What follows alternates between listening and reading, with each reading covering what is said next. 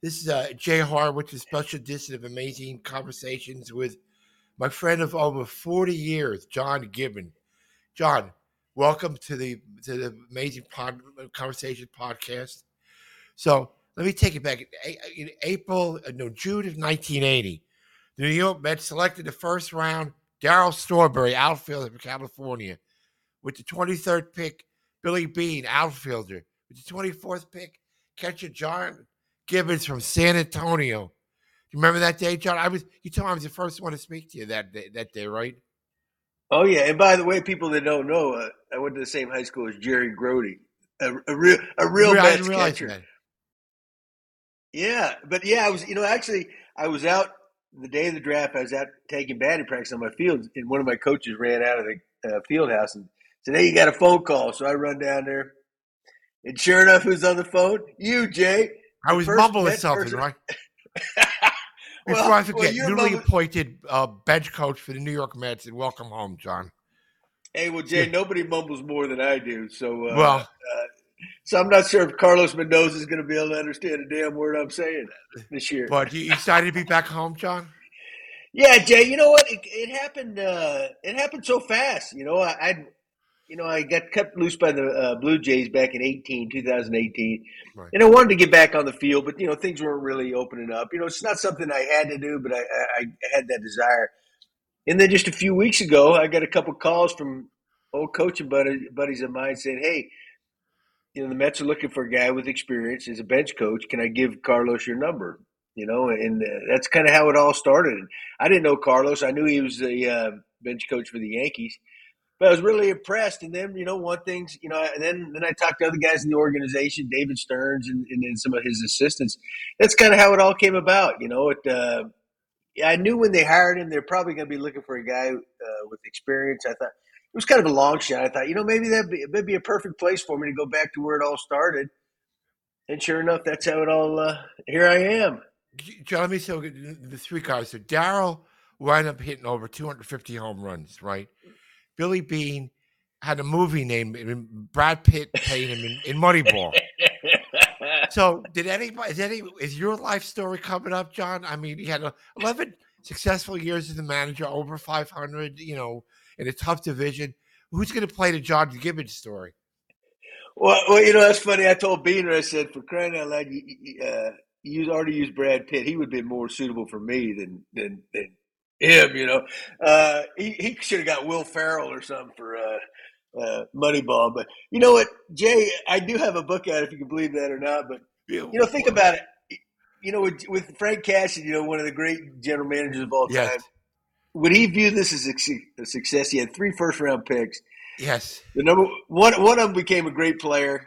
Yeah. The next one became an executive in the front. The other one became a coach. Now, is that 1 out of 3 is considered a success? 11 years in a tough division, over 500. Hey, before I forget, how long have you been doing your podcast? Just 1 year, but now I'm finished with it. Now that I'm back on the field. What was the name of the podcast? The Gibby Show.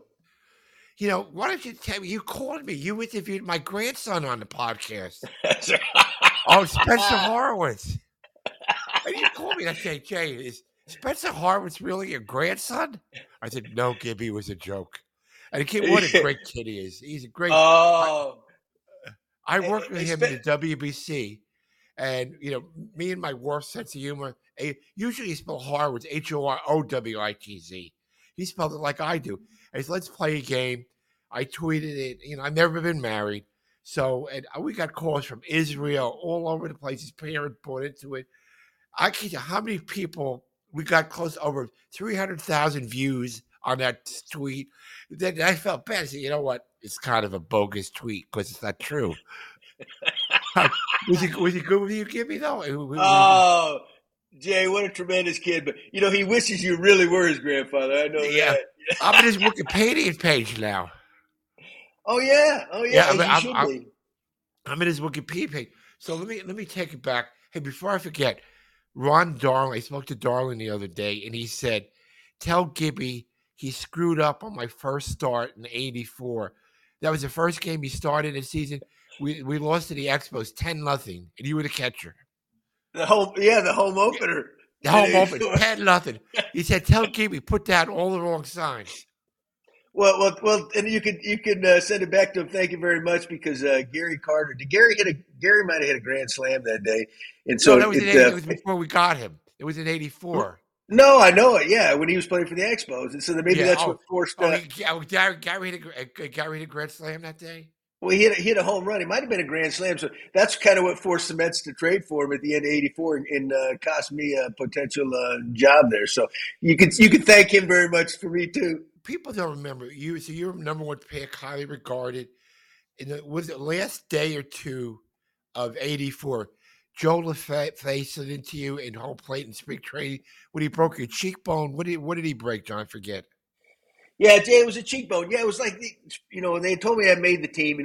I went to spring training that year in '84. I was coming off a good solid year in Double A, and the team was looking for a catcher. And so I went to spring training. It was me, Ron Hodges, who Ronnie just passed away recently. Yeah, he was up here a little bit. Good guy.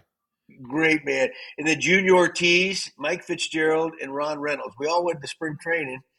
People remember those names, and they kind of threw the job up for grabs. And Hodjo was going to be on the team anyway, but I had the best spring, so they told me I made the team. And then it was like 2 or 3 days before we broke camp that year. We had the spring, yeah. Yeah, we were playing the home opener in Cincinnati that year. They always had the first game of the year. And LaFay was on third base. We were playing the Phillies in spring training. It was a fly ball to left field. I don't remember. Maybe Mookie was out there. I don't remember. But he threw a ball. He's sack fly. He's trying to score, and the ball was kind of fading into the third base line. So I went to cut it off, and LaFay boom threw an elbow. He caught me right here. So the inning's over. I'm sitting on the bench, and Tom McKenna, you remember the great trainer? Oh, yeah. You know what his claim to fame was? I can't repeat it on the air. But Jay, but he came up. Yeah, let's move on. He came up. Well, anyway, he came over and looked at me and said, "Hey, you got a dent in your face." I said, "Well, I'm not real handsome anyway, but we got to get checked out." It was cracked and pushed it in. So anyway, that was kind of how it all started. And then you hurt your arm a little bit after that, right? I mean, yeah, I tore the ligament, partially tore it anyway, not complete tear. And that was on Mother's Day. My mother finally came to watch me play a game, and we were playing in Philly. It was a cold day. I made a couple throws, and something burned in my arm. So now I thank my mother for that one too. Do you know what you and Michael Jackson have in common? Well, I my only home run was off. That's what it is. not the moonwalking one though.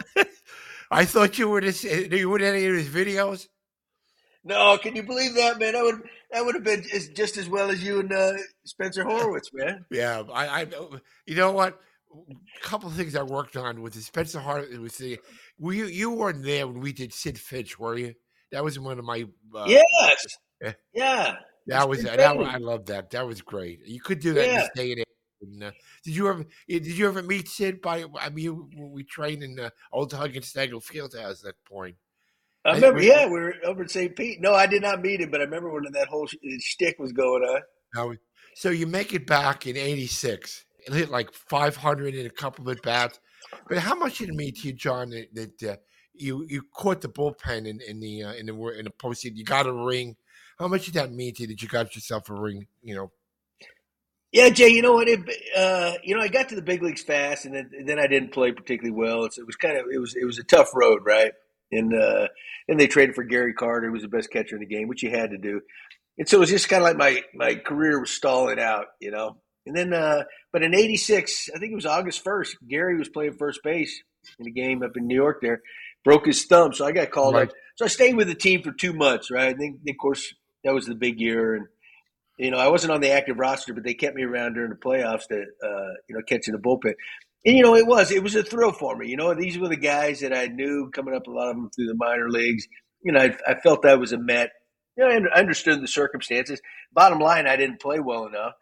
But for them to keep me around, it meant the world to me. And I got to experience, hey, you are still the most popular guy around. Everybody's calling you. Well, no, it had to be. Do you remember much about Mookie's at bat? Are you in the bullpen in a bat in Game 6? Yeah. Oh, yeah. Well, you remember how down the bullpen we had that plexiglass, and Yes, dirty we had a plexiglass. TV. Yeah, yes. But you could see what was going on. But as things started developing, they called down and said, I think it was they got Dwight up, man. Dwight was down there just in case this thing. And I think it was I'm pretty sure it was him. But all the horses were in the bullpen. The mounted police. They were getting ready to storm the field, to keep the crowd under control. In case the Red Sox won, I think it was right. Yeah, And yeah. so I can remember I'm down there catching, and my gloves popping with every pitch. And every time that you made that loud crack, the horses would jump and they'd turn and look at me. Right, I'm going. But it was the coolest thing. These big old monster workhorses. But so no, I couldn't see what was happening. I would catch it, ball, throw it back to the mound, and I kind of try to look up and see if I could see what was going on. But then you could just hear the roar of the crowd. And it was incredible. It's amazing how that team still lives on. It was just John, there was something I have about no them. hair because of those guys, John. I mean, I come to the ballpark. I never knew what was going to happen. One day, Mike Tyson shows up to do pregame stuff, and the guy, Yeah, we had so many different personalities on that team. It was, we won 116 games, and it was great. John, you managed in our chain, pretty successful. You won a pennant in Kingsport, pennant at St. Lucie too, and good success at Binghamton. I forget, who did you manage when you went in our minor league system? well, When the 1 year I was down in Port St. Lucie in Florida State League, we had three of our top prospects. Preston Wilson, right? Mookie's son was one of them. Terrence Long, and then Fletcher Bates. So we had the three top outfield prospects, in our system. They had two, and Terrence and Preston went on to have really good careers. Fletch never made it, but you know, uh, I've had Advance Wilson as a catcher. I had Nelson Figueroa, who's like a media darling, I think, up in New York now. Yeah, He was one of my he's still doing his stuff. Yeah, yeah, he's got a podcast out too. yeah, Yeah, and then your former roommate JP Ricciardi gets hooked up with Toronto. It's kind of crazy. You had two separate stints, right? With that doesn't happen a lot. Like with 203 to 208 and a time, and then he came back, and that's kind of crazy that it happens like that, huh, John. I mean, yeah. And unless you're Billy Martin and have had yeah, some Billy Martin did success. it four times. But how did it come about? I mean, I mean, did you came back again? Well, you know what, Jay? I spent my last 3 years in the Mets organization managing their AAA team. It was Valentine. Bobby was managing the big league club. And they would go through a coach or two a year, right? And usually, if you're in AAA and the organization likes you, sooner or later the AAA manager just kind of slides in, right? But that never Right. happened to me. So it got to the point from family reasons. I said, I'm going to go try to get a job closer to home. And I always thought the Oakland A's, Billy Beam always told me he'd give me a job, but things were going so good there, and they never had the money to add, let's say. So that fell through. But then J.P. Ricciardi was Bean's top assistant with Oakland. And so he's trying to help me find a job because I walked away from the Mets. I said, I got to go somewhere else. And then next thing you know, JP gets the general manager job with the Blue Jays, and he brings me over there as the bullpen catcher. I said, that was my job my whole year in professional baseball, just being the bullpen catcher, warming up pitchers. This is perfect. so that's it. So eventually he fired Buck Martinez, who was the manager of the Blue Jays. He put me at first base. And then a couple years later, he fired the manager and made me the manager. So that's how it all started. And then 2008, we were playing in a tough division, man, with the Yankees and Red Sox. So we weren't very good. So he fired me in '08. Then I went to the Kansas City Royals as their bench coach for 3 years. And the next thing you know, the Blue Jays, they had John Farrell as a manager, and him and Alex Anthopoulos, the GM, didn't get along.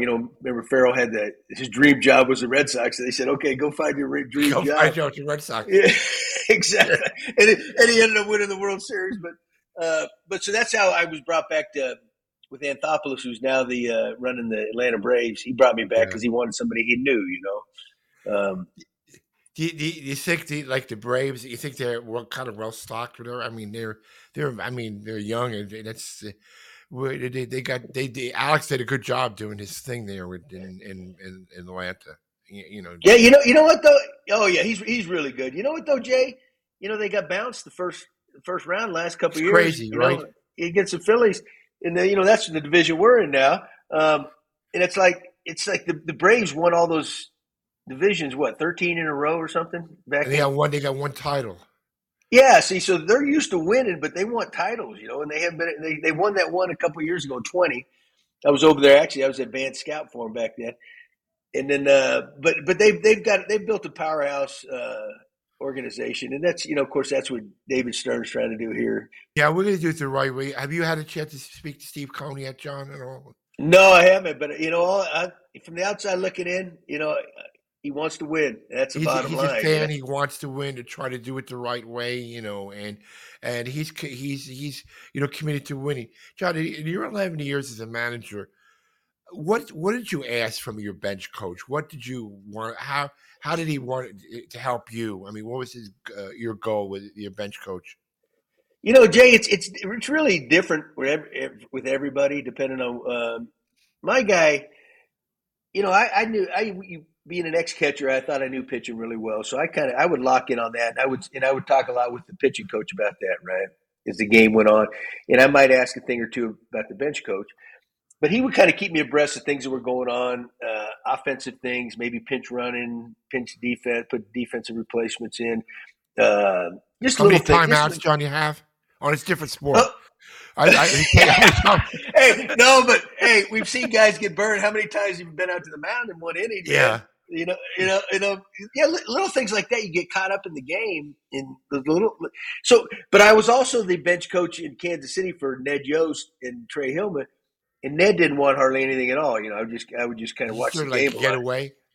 Yeah. So Mhm. so with Carlos, it's really going to come down to what he wants, um, and I'll give that to him because you don't want a bench coach that's overbearing, trying to hey, you got to do this, you got to do that. That drives because guys that are managers, they know what they're doing, right?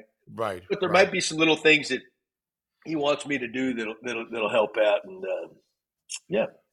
John, career looking back at your career, you were never afraid to do the right thing, stick up for your players, or I think one year you got thrown out like 42 times. Is that correct?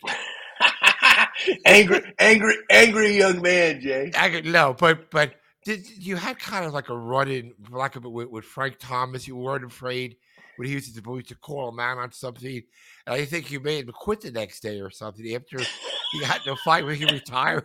He he, But he saw these, Jay. He took a look at these, man. He said, the big guns. "Yeah, But I mean, you're not afraid to. I'm not afraid. That's the right word. I mean, you had a job to do, and you did it the way you wanted to do it. Right, right. yeah." I mean, Jay. You know what? This is such a different day and age. And the players make so much money and they got so much power and all that. But the manager still got to be the boss. He's got to be in charge. You got to keep. I right. think you got to keep that fine line. That hey, I still make decisions on your career. I don't want to get too buddy. And there's times everybody needs their ears pinned back every now and then. We all do like, hey, whoa, wake up. This is a team game. It's not about one guy. But I will say we were talking about those ejections. That one thing that I learned as a player growing up and watching different managers, and I know if you want your players to fight for you, you better fight for them. And Right. nothing worse than having your manager sit there and won't argue with the umpires to defend them when you look over in the other dugout and their manager's fighting for those guys. Players see that. It's just kind of just the way it works. If you want the best out of them and you want them to fight for you, man, you got to fight for them. It's as simple as that. Hey, John, how much were you around Davey? Did he have any influence, Davey Johnson? How much any influence on you at all? Yeah, I really like Davey. I was, he was the only guy I ever played for in the big leagues. Uh, the thing about Davey, he was very confident. He gave me my first opportunity too, so I never forget those things.